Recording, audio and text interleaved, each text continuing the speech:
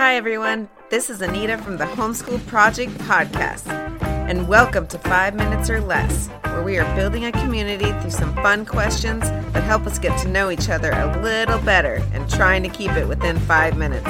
If you want to participate, just send us an email or message us on Instagram. Hope you enjoy! Hi, my name is Emily, and this is 5 Minutes or Less with the Homeschool Project Podcast. I have been homeschooling my oldest is 4.5, so I usually say I haven't technically started homeschooling yet, but I've taught him a lot in the 4.5 years he's been alive. So I have been homeschooling for 4.5 years. I have two children who are 4.5 and 2, and I live currently in Christchurch, New Zealand. So read the script as it is written and then answer the questions. So the first question is, if I were dropped off in the Alaskan forest for 1 year, what 3 books would I bring with me and why? Well, this question would be a lot easier if I could choose 3 books a month for the year. But okay, so my criteria was it had to be something that would hold my interest, and it had to be a big, long book that covered a good, like maybe a broad sort of topic. So my first choice is A New Path, to transcend the great forgetting through incorporating ancestral practices into contemporary living by Arthur Haynes.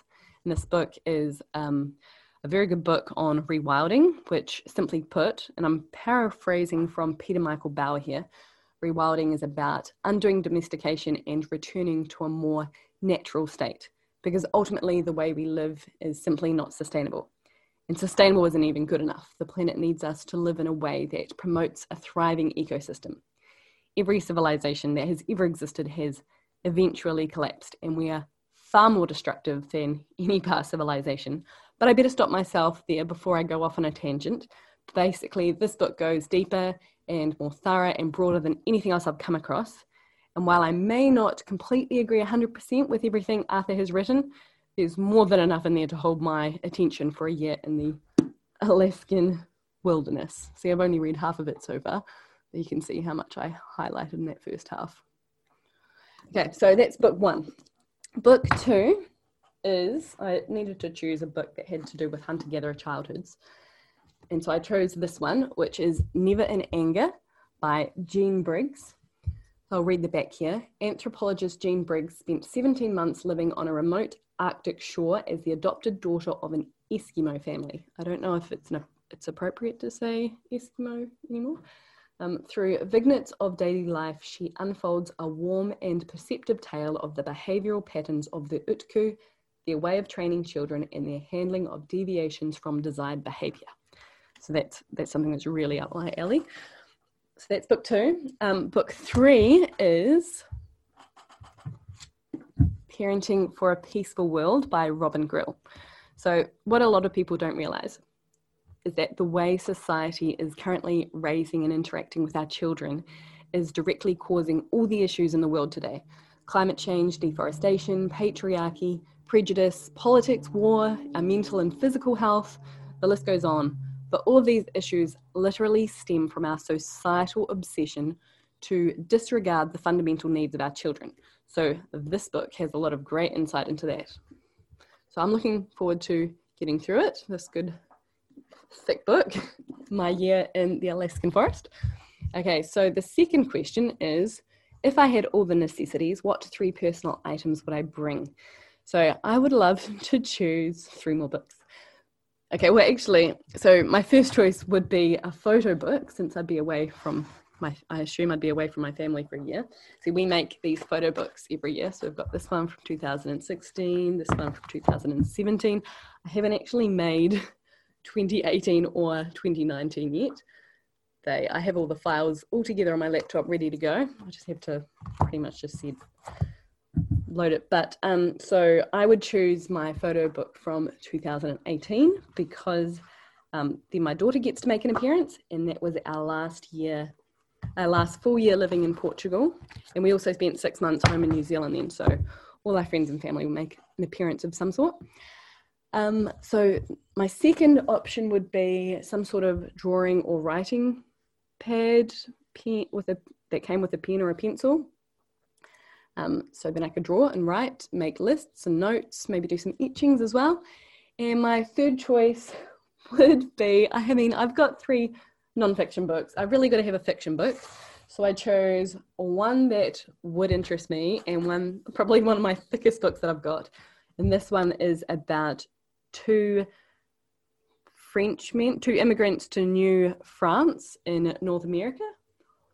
And then it tells the story of their descendants over the next 300 years. So their travels across North America to Europe, China, and New Zealand under stunningly brutal conditions, the revenge of rivals, accidents, pestilence, Indian attacks, and cultural annihilation. Over and over again, they seize what they can of a presumed infinite resource, leaving the modern-day characters face-to-face with possible ecological collapse. I think there's actually a TV series or a movie about this now. So, okay, question number 3. So if I could only watch one movie for the rest of my life, what would it be? So there's a movie that came out when I was 8 years old, and it's the only movie that I have watched over and over again without getting bored of it. And I wish I had something bit better to say, but this is the first choice that jumps into my head, and it is the movie Titanic. If I had a close second would probably be Inglourious Bastards, but I'm going to stick with Titanic. Question number 4, if you had no restrictions, what form of schooling would you follow? Road schooling, boat schooling, world schooling, or any other, and why? Okay, so we lived in a van for 2 years, not with our kids, but we've got a lot of experience traveling on the road. So while that's appealing, probably go for something that I haven't done. And like world schooling, same sort of thing. We've done a lot of traveling. So what I will choose is boat schooling. We've always dreamt of like getting a catamaran and sailing around the world. So that would be my choice.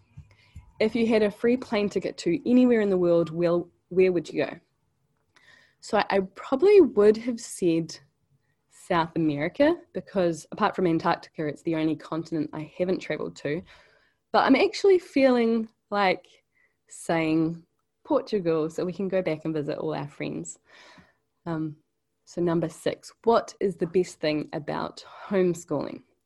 So besides allowing a child to learn at their own pace and follow their own passions and not be indoctrinated into any sort of system, I would say that it is about it's about not having to wake up early to get to school in time.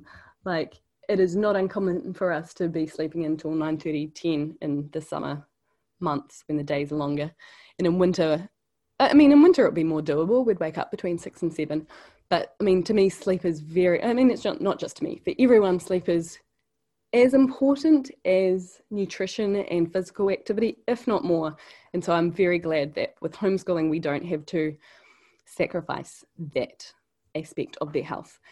So what is the toughest thing about homeschooling? Question number 7, that would be, there's only one thing that jumps into my head, and that is not getting enough time for myself.